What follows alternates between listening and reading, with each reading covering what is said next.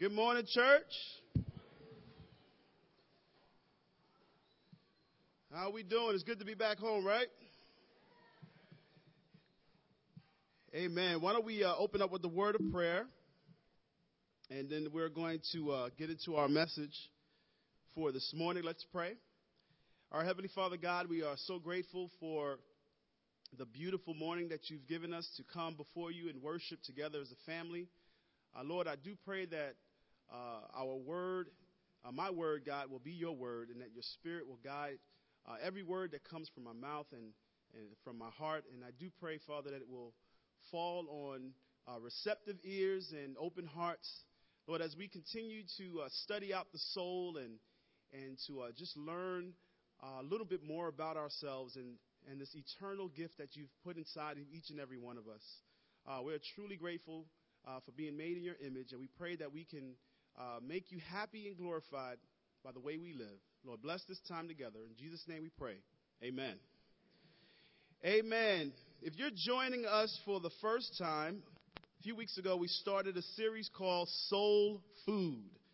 And we will not be selling soul food after the service. We're talking about spiritual soul food. Nowadays, there were places in Harlem that I could tell you where you could go and buy some good soul food.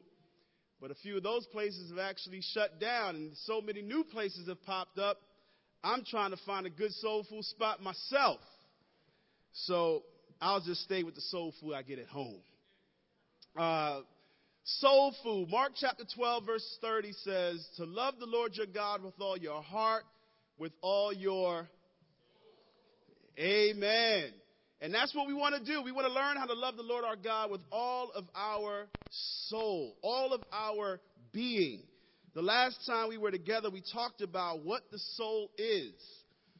We talked about how the soul is, it makes up everything that's a part of us. It's the deep part of us. It's what's in us. It's in us. It connects our way of thinking. It connects our feelings, our emotions. The soul is what moves and drives us. The soul is the only thing that will live on for eternity.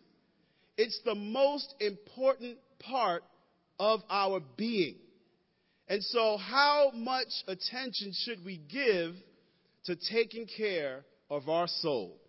And so today I want to talk about a type of soul for the next couple of weeks. We're actually going to talk about a few different types of souls. But I want to talk about one in particular today. And the Bible talks about many types of souls.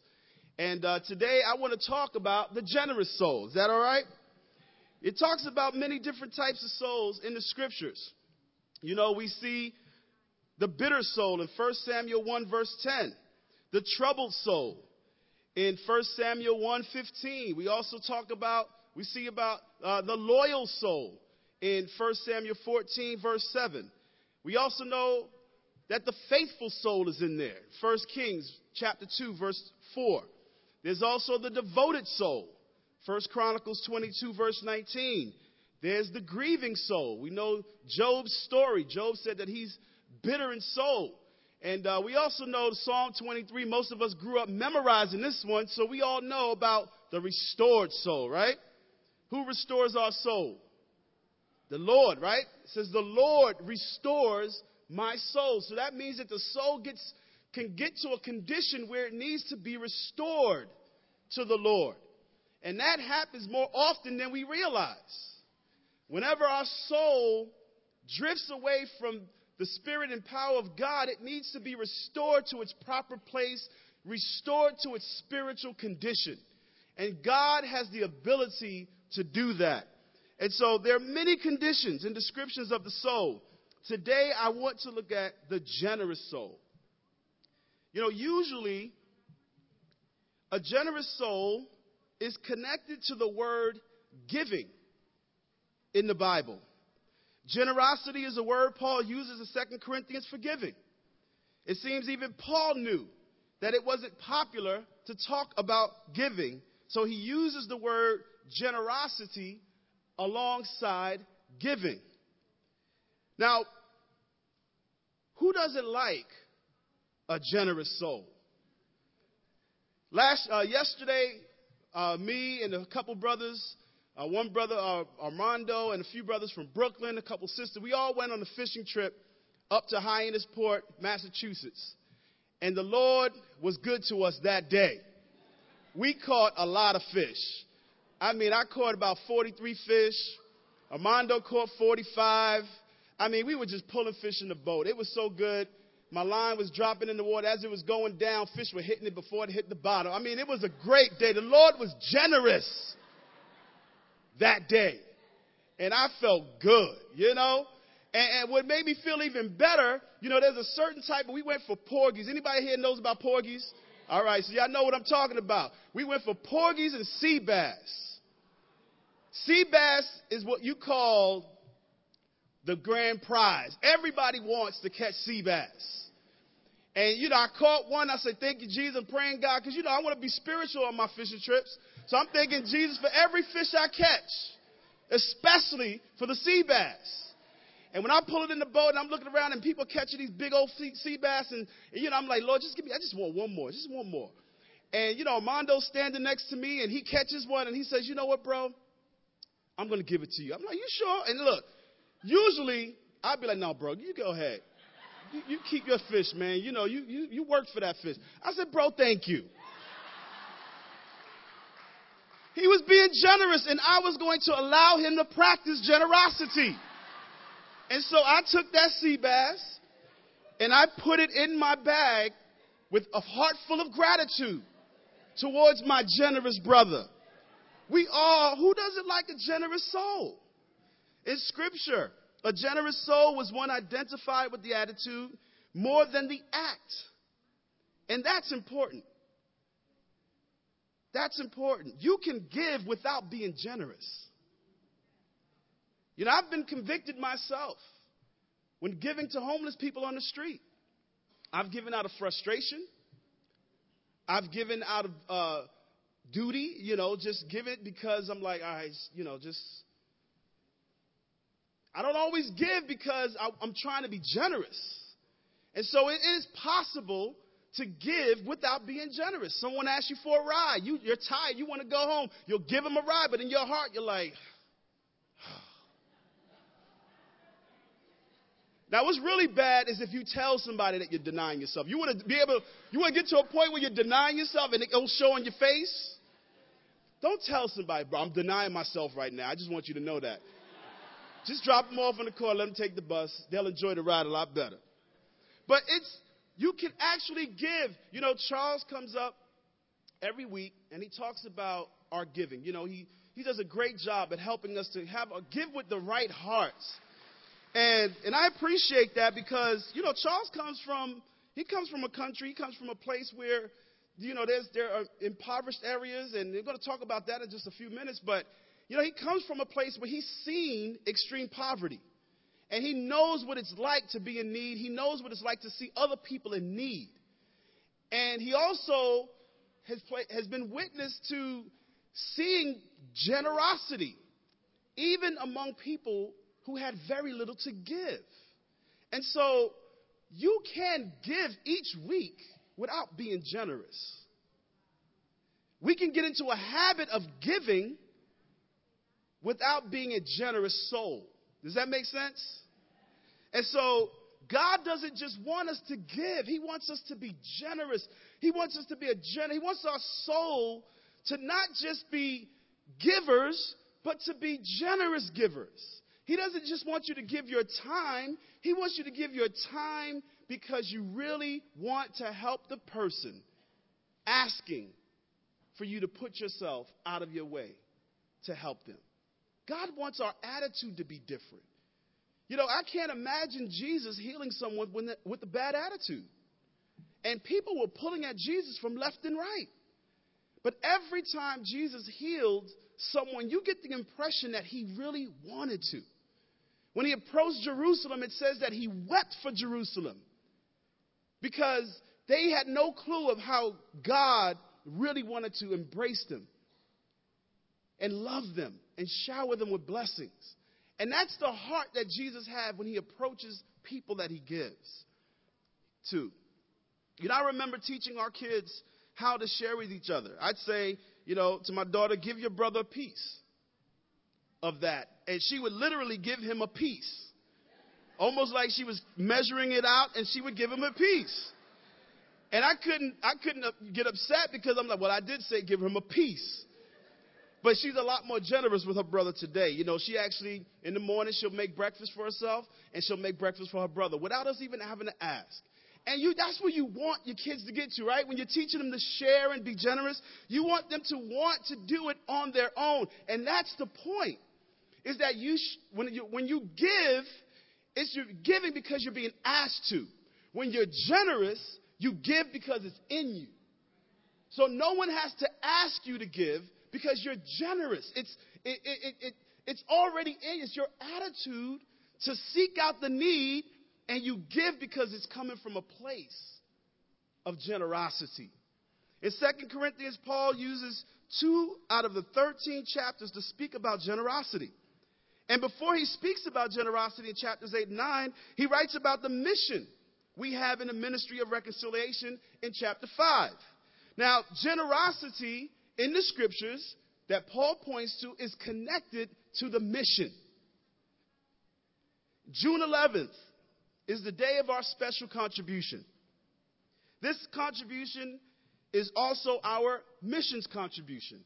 And it goes to support the mission work in programs, mission work programs in Africa, the Caribbean, right here in New York.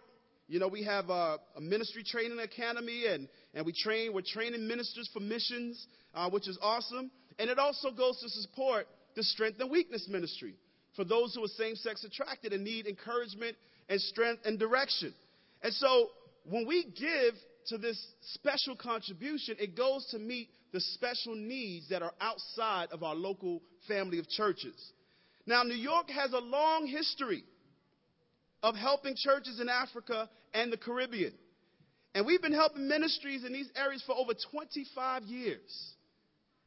Now, if you've been to countries like Haiti, the Ivory Coast, Nigeria, and other parts of Africa, then you know how great those needs are. Plus, in Africa, especially in Africa, the fields are ripe for harvest. Projections show that the center of Christianity soon will no longer just be in Europe and the United States. In fact, it will be Africa and South and Southern and Central America. And so when we give to help the mission work there, we're actually helping to reach parts of the world that we would never get a chance to visit in our lifetime. And so that is an awesome thing. We're helping a field that is responding to the message. And I love that because, we may never get to visit Africa. We may never get to visit some of our brothers and sisters in the other Caribbean countries, but at least we can help them spread the word, spread the gospel where they're at. This week, it got so hot, my neighbors started breaking out their fans, and I was tempted to put ours in the window. But my wife has been really good about helping me protect my back, so we just sweat it out. And people were breaking out their fans. They were breaking out the ACs. And I just got to say, it is a blessing to just be able to identify that you're hot and be able to walk, take your plug, and put it in the outlet, and it works. We often take that for granted. Or getting in your car, turning it on, for those of us who drive, hit that AC button, and be instantaneously cooled and feel your body core temperature drop a few degrees. I sit in the car and just wait sometimes because I know what's waiting for me outside. And I'll just take in all that AC, and it just feels good to know that I have a dependable source in electricity. In Haiti, the electricity is unreliable. It often cuts off in the middle of the night. Whether you're a family, whether you're single, whether you're a parent in Haiti, that is a chance. That is a reality you have to live with. We have churches in Haiti, and I just wanted to show you. There's a couple here. Volvic, this picture is really bad, but The brother and his wife, Volvic and Florette Timot, they're a senior ministry couple there back in Haiti. They're in front of their home before, here you see, before right here, this was what happened as a result of Hurricane Matthew. They had no roof over their home. The walls came down. And this is the result of afterwards. When we gave that contribution to go to support relief efforts in Haiti, that's what your contribution did. Amen? But that's the life of people in Haiti. They often go without electricity. And the same is true in Nigeria. But in Nigeria, most families have generators in their homes. So you either have electricity or you have a generator. Now, for those of you who have used a generator, you need gas for the most part. So there's health risk that comes with that. But if you need electricity, then it's like, you got to do what you have to do. Now, in Haiti, people can't afford generators. It's one of the poorest countries in the world. They can't afford generators. So they simply wait for the electricity to come back on. So imagine just sitting in front of your fan and you finally got that cool breeze, that warm air to circulate, and you get that cool breeze and then it cuts off. And you don't have no idea of when it's going to come back on. That's the reality. The house of the lead evangelist in Port-au-Prince, he has no running water. I took a shower last night after my fishing trip. And I was thanking God that I had hot water coming out of my shower and that I can just get in and wash off the stench of fishing. That's not the case for everyone in Haiti. They can't just take a hot shower. They can't just take a cold shower if they have no running water. Every day or two, a neighbor would open a faucet on the street, and the people would line up and fill buckets with water and take them back to their houses. They fill larger buckets with water and use that to wash dishes and prepare food and to flush their toilets. My wife and I, we had a chance to visit the church in the Bahamas 2 years ago. My mom, she had given us an anniversary gift. So we were able to go to the Bahamas. My wife was a part of a wedding there, so it just all worked out. And we stayed in a really nice hotel. A really nice hotel. We had water. We had electricity. It was great. We got to visit and worship with the church there, which was awesome. I mean, the disciples there were incredible. They took us to the local. I wanted to eat where the locals ate because I know that's where I'm going to get the real good food. And they took us to this place called a fish fry. I'm thinking my understanding of a fish fry is somebody's backyard and they got a grill on and they're frying some fish. In Bahamas, it's a whole strip of seafood restaurants. And you can get cracked conch salad, conch fritters. I had every last one. I can tell you how conch fritters taste. I can tell you how cracked conch tastes. I can tell you, it was ridiculous. And the portion sizes, it was suited for a king. And it was just awesome. I didn't care how much weight I put on. I'm like, I am going to enjoy this. And it was awesome. And so we got a chance to worship with the church there. We got to, hang out, go on a few dates with some of the disciples there. And I asked one brother, I said, you know what? Can you take me to the areas where everybody else lives? Because I know this isn't it. This ain't reality right here.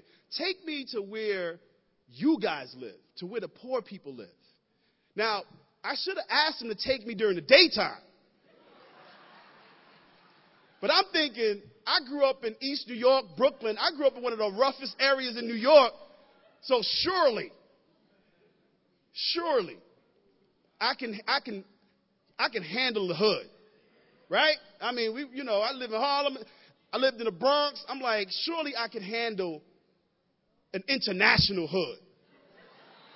So, I don't know if you guys, this is a section called Over the Hill.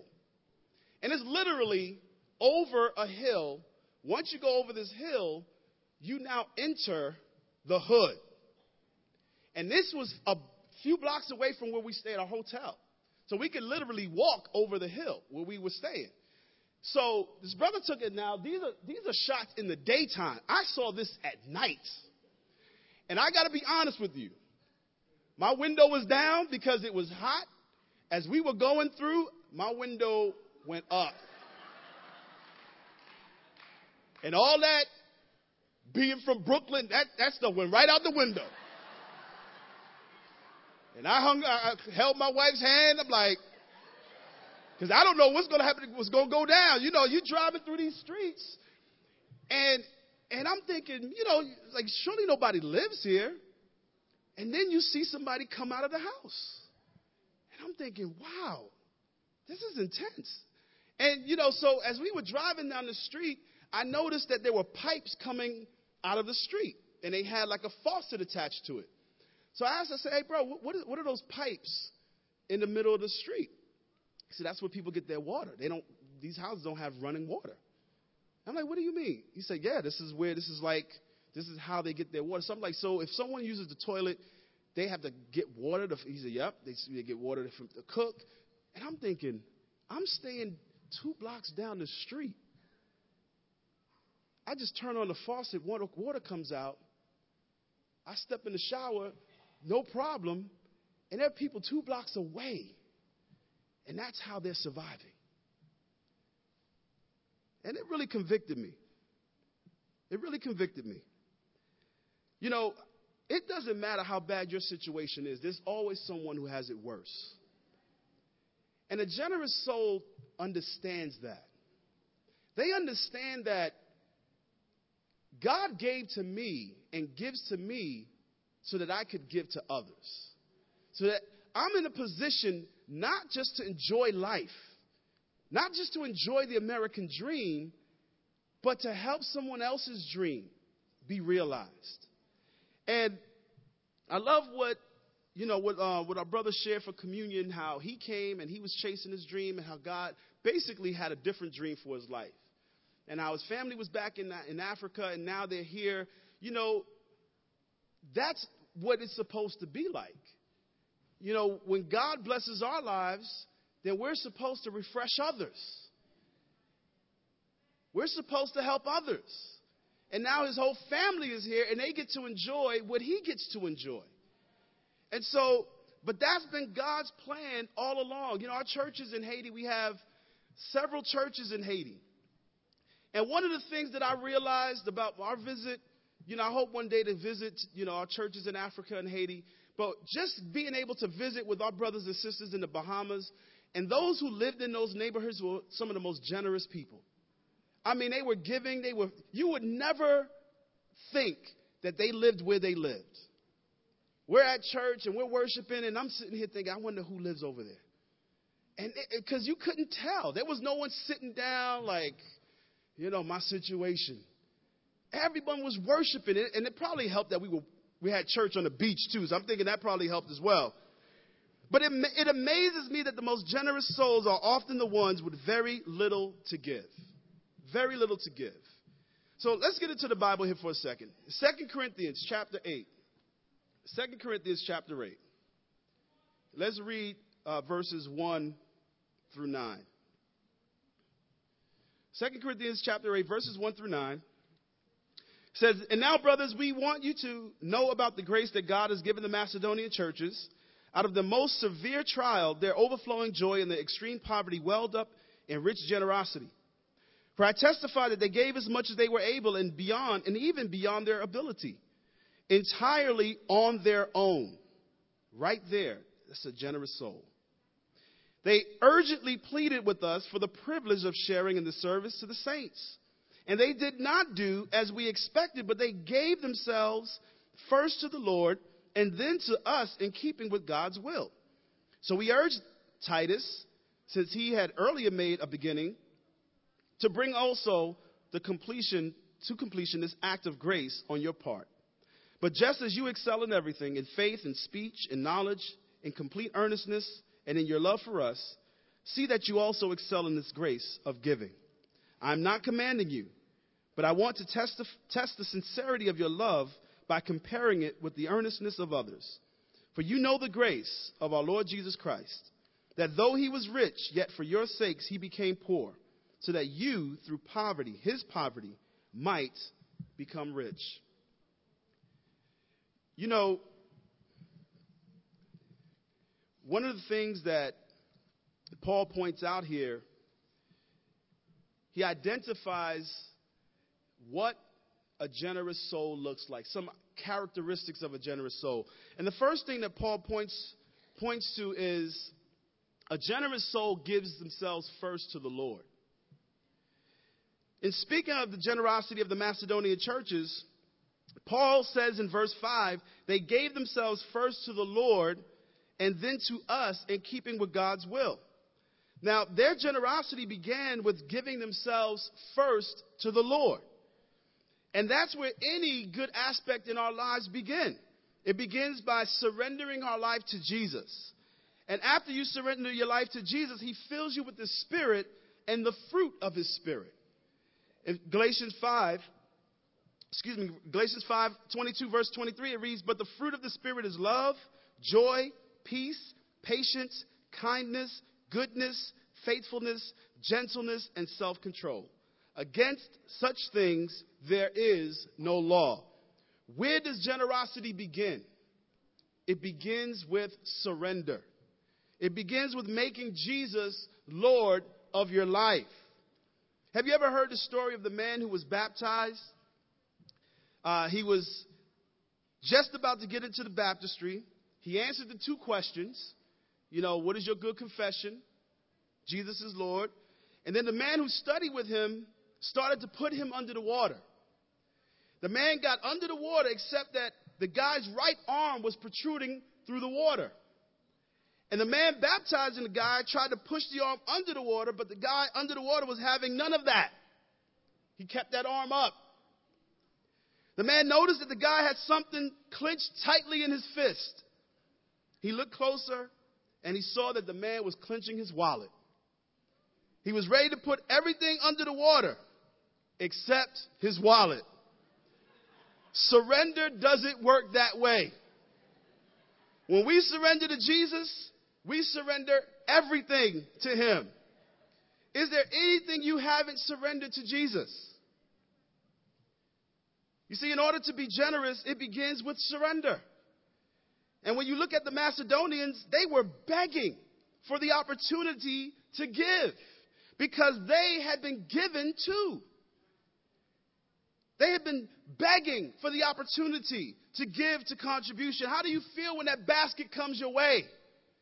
Are you anxious? You just can't wait? That's your favorite part of the service. Do you look for when they're going to bring that basket out so I can give to the Lord? I don't even think that way. But when you have an opportunity to give, are you excited? Because you've been given so much. You see, they were generous out of their own extreme poverty. Even in your extreme situation, you still have something to give. And I'm not just talking about money.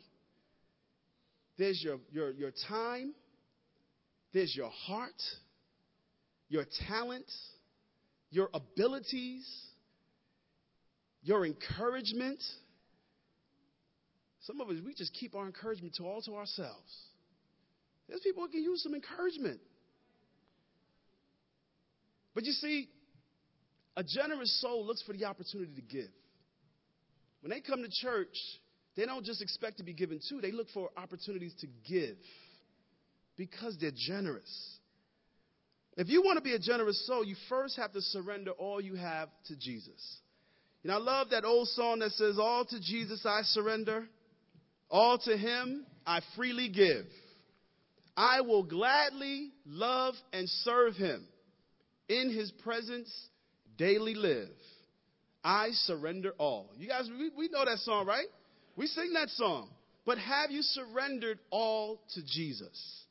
Have you surrendered your life, your ego, your marriage, your family, your time, your possessions, your talent, your dreams, your jobs, your desires? Have you surrendered it all to Jesus? generosity begins first with surrender. Secondly, generosity is an act of grace. In 2 Corinthians 8, verses 6 through 7, it says, "So we urge Titus, since he had earlier made a beginning, to bring also to completion this act of grace on your part. But just as you excel in everything, in faith, in speech, in knowledge, in complete earnestness, and in your love for us, see that you also excel in this grace of giving." Your generosity is also called grace. And throughout the chapter, you see different ways the word is used and how it's used together. In verse 4, it's also connected to giving and privilege. In verses 6, this act of grace could also be thought of as generous undertaking or just simply grace. In verse 7, grace of giving, generous undertaking, grace.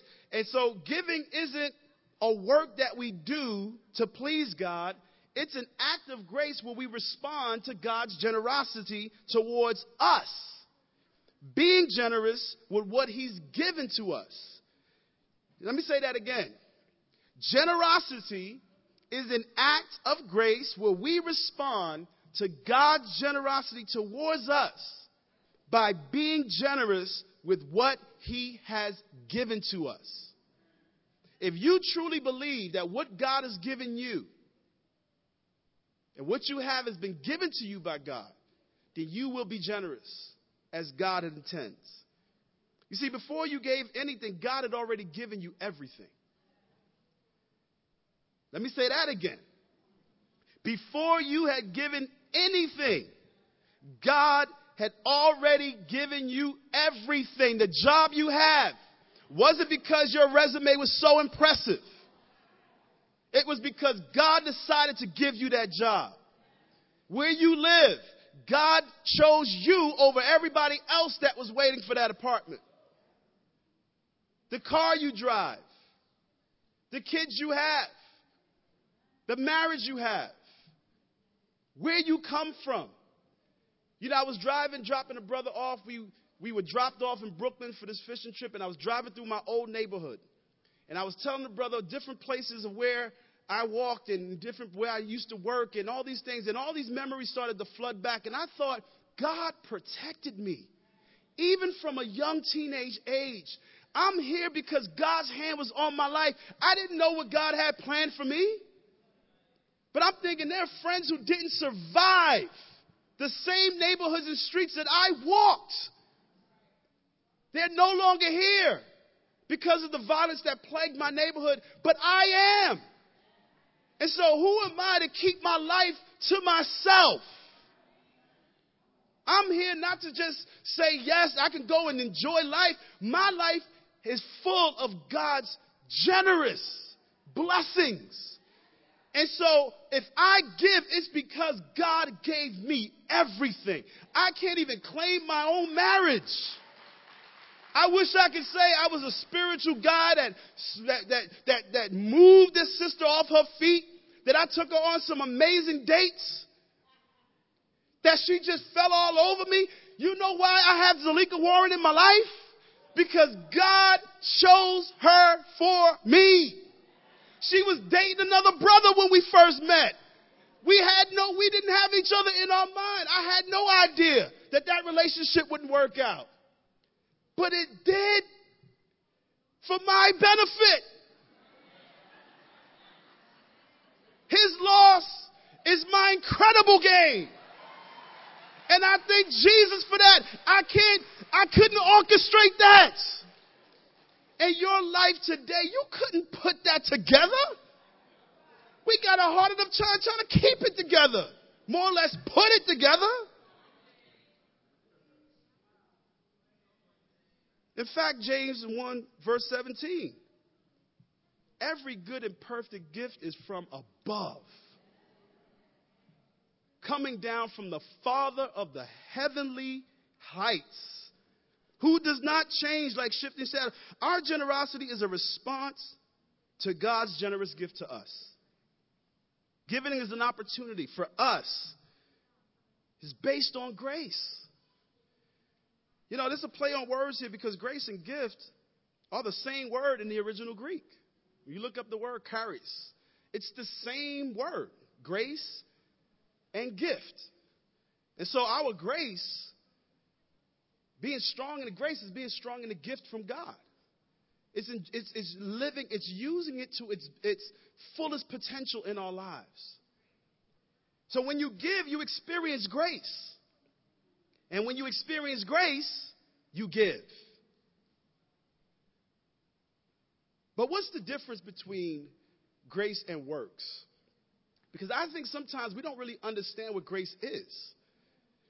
And God has really given us an amazing thing when he gave us grace.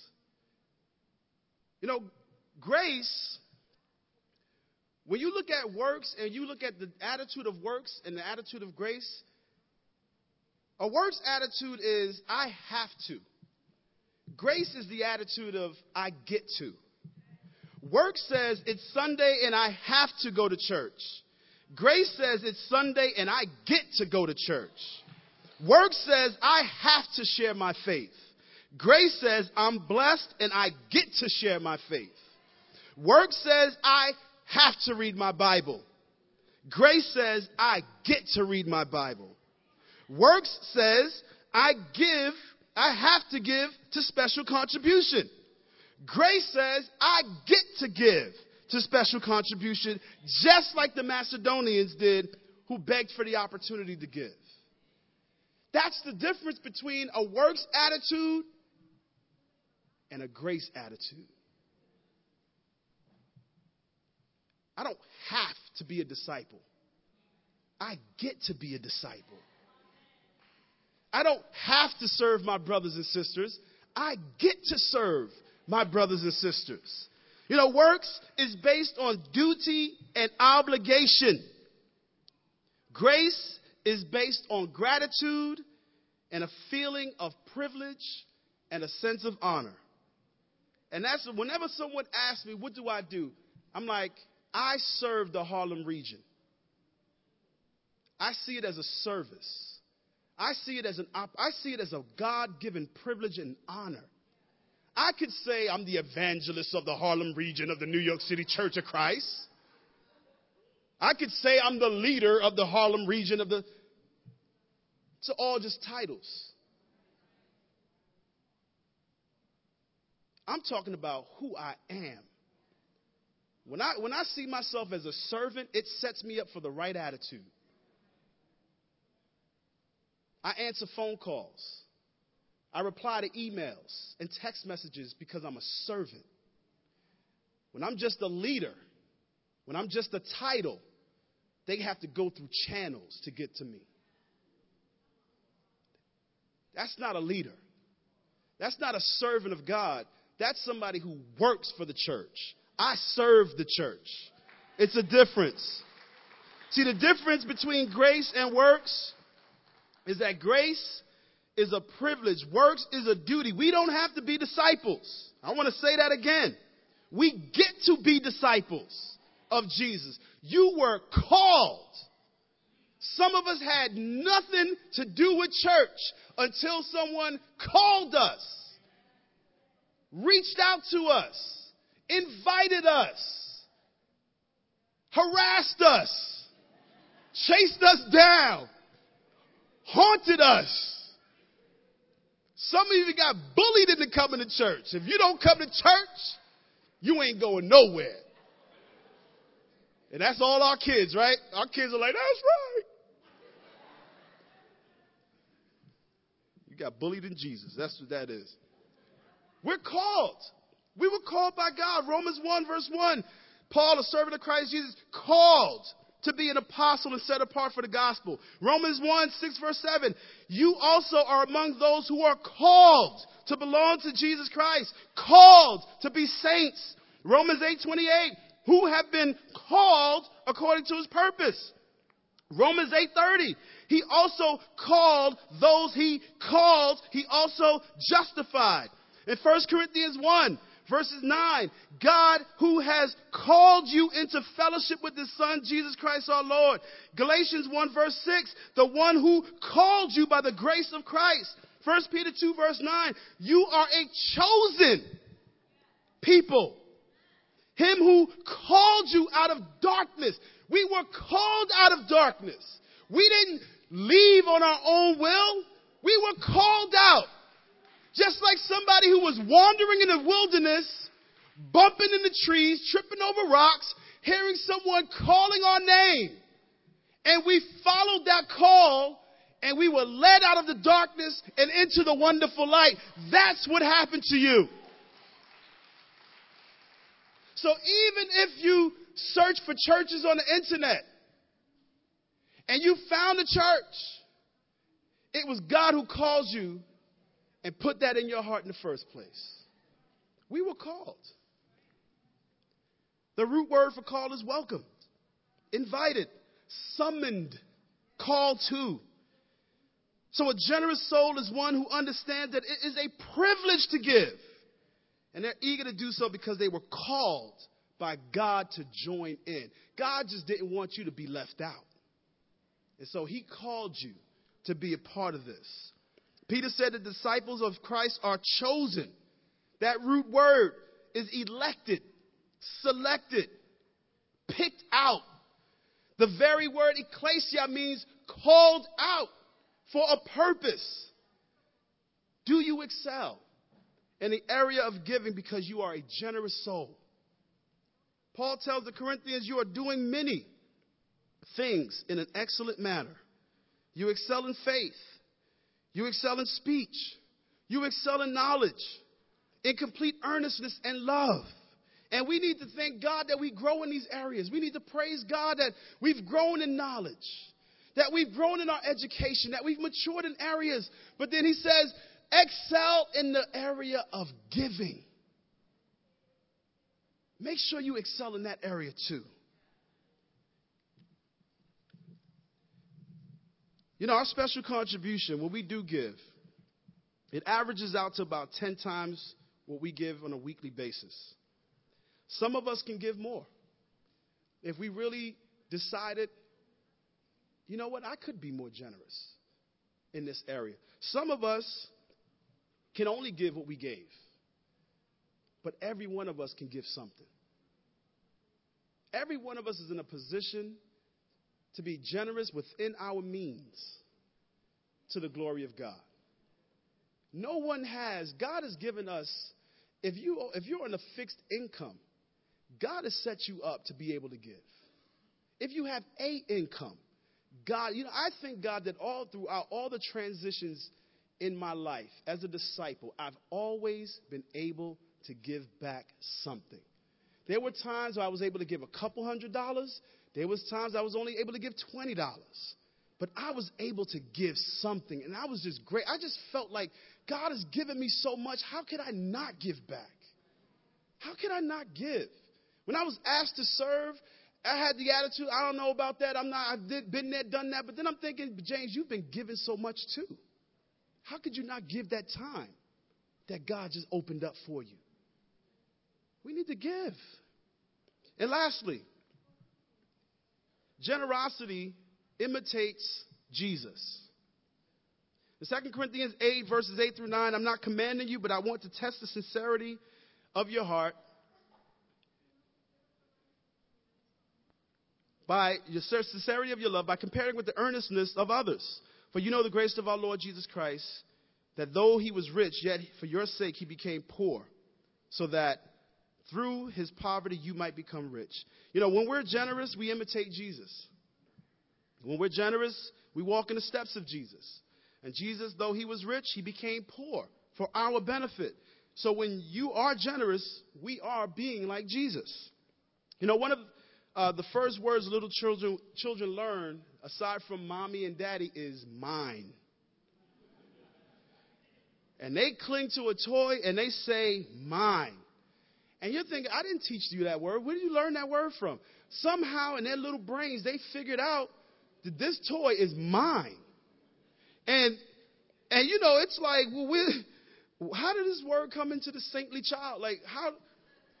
And we try to teach them new words like share.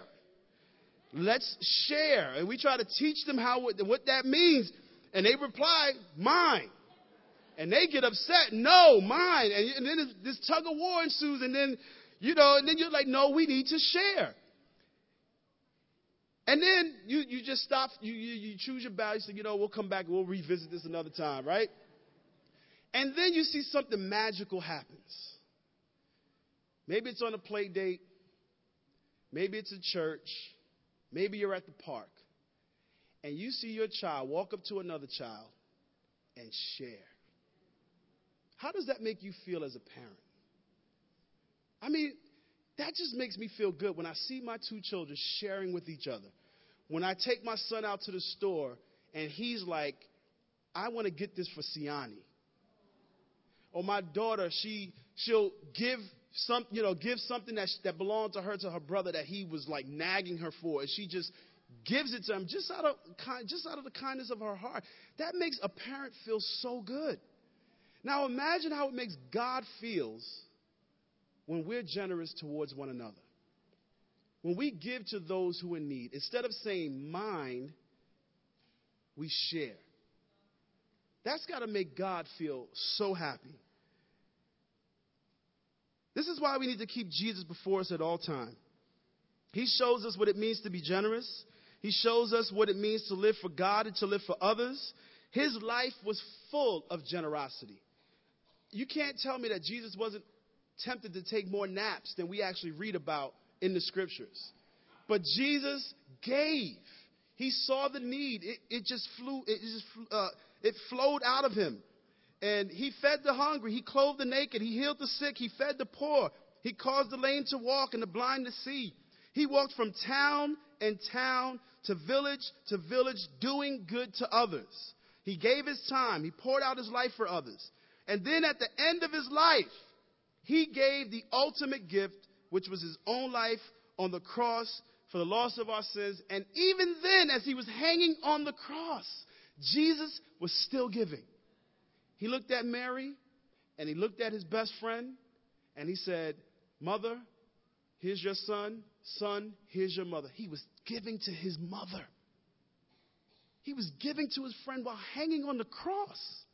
I mean, of all the times to be given a pass, to be selfish, that was it. But even dying, Jesus gave from his deathbed. Jesus excelled in generosity, and we need to imitate Jesus and be generous as well. Back to the child example that clung to the toy and said mine. As a parent, when we see our children give and being generous towards one another, it just makes us burst with pride, and it makes us feel happy. And as we conclude, I just want to say that God, if you have thought of ways, how can I make God happy? How can I please God? What can I do to make a difference? Start with being generous. Start with giving some time. Start with giving more of yourself. We all have something to give. You may not feel like you're a leader. You don't have to be a leader in order to give. You don't even have to be on the stage in order to give. By you singing and smiling, you're giving to us as we worship God from the worship team. When you smile and you're giving yourself, that's being generous. And we feed off each other. There are so many people here who could benefit from what God has put in your heart. Generosity begins with giving yourself to God. Generosity is an act of grace. And generosity is imitating Jesus Christ. I want to close out with this one story, and then we'll end. I want to read a quote to you from Stephen King. Yes, that Stephen King. The one who wrote The Shining, Shawshank Redemption, Misery, and Carrie. And about 50 other books as well. Mr. King has something to say about generosity, and I think it'd be good for us to really take note of what he said. A few years ago, he was going about his normal afternoon walk, and he was hit by a van. And he landed in a ditch and almost died. And after his long recovery, he wrote this. I found out that you can't take it with you. I found out what that means. I found out while I was lying in a ditch at the side of a country road covered with mud and blood, and with the tibia of my right leg poking out the side of my jeans like a branch of a tree taken down in a thunderstorm. I had a MasterCard in my wallet, but when you're lying in a ditch with broken glass in your hair, no one accepts MasterCard. We all know that life is extreme, but on the particular day, in the months that followed, I got a painful but extremely valuable look at life's simple backstage truth. We come in naked and broke. We may be dressed up when we go out, but we're just as broke. Warren Buffett is going to go out broke. Bill Gates is going out broke. Tom Hanks is going out broke. Stephen King, broke. Not a crying dime. All the money you earn, all the stocks you buy, all the mutual funds you trade, all of that is mostly smoke and mirrors. So I want you to consider making your life one long gift to others. And why not? All you have is on loan anyway. All that lasts is what you pass on. You have the power to help, the power to change. And why should we refuse? Because we're going to take it with us? Oh, please. Right now, we have the power to do great good for others. So I ask you to begin giving and to continue as you began. I think you'll find in the end that you got far more than you ever had and did more good than you ever dreamed. So if you don't take it from me, take it from Mr. King. And don't just take it from him. Take it from Paul. Take it from Jesus. Take it from God himself. Be a generous soul. To God be the glory.